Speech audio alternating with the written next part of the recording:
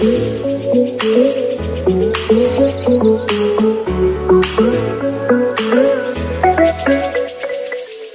is up, everybody? You're listening to D-Bomb The Journey. It is time to create our own path. In today's episode, I'm going to be talking about being focused. So when I talk focus, I mean in the long term, where you remain focused on your end goals, your end dreams, no matter what current situation you are faced with. One of the best examples that I love to just use and remind people of is Conor McGregor. Everyone knows his name, knows what he's done, but his life wasn't always like that. He always maintained his focus on what his end goal and his dream was, and that was to become a 2-division fighter and a 2-division champion. And that's exactly what he did. He held 2 belts at one time, and he created history in the UFC. Not too long before that, maybe 5-6 years before that, he's living off of food stamps in Ireland, barely being able to pay his rent, not even being able to afford food. He has to get support from the government. There are so many people that went through the exact same thing, but just simply lost their focus and let it go.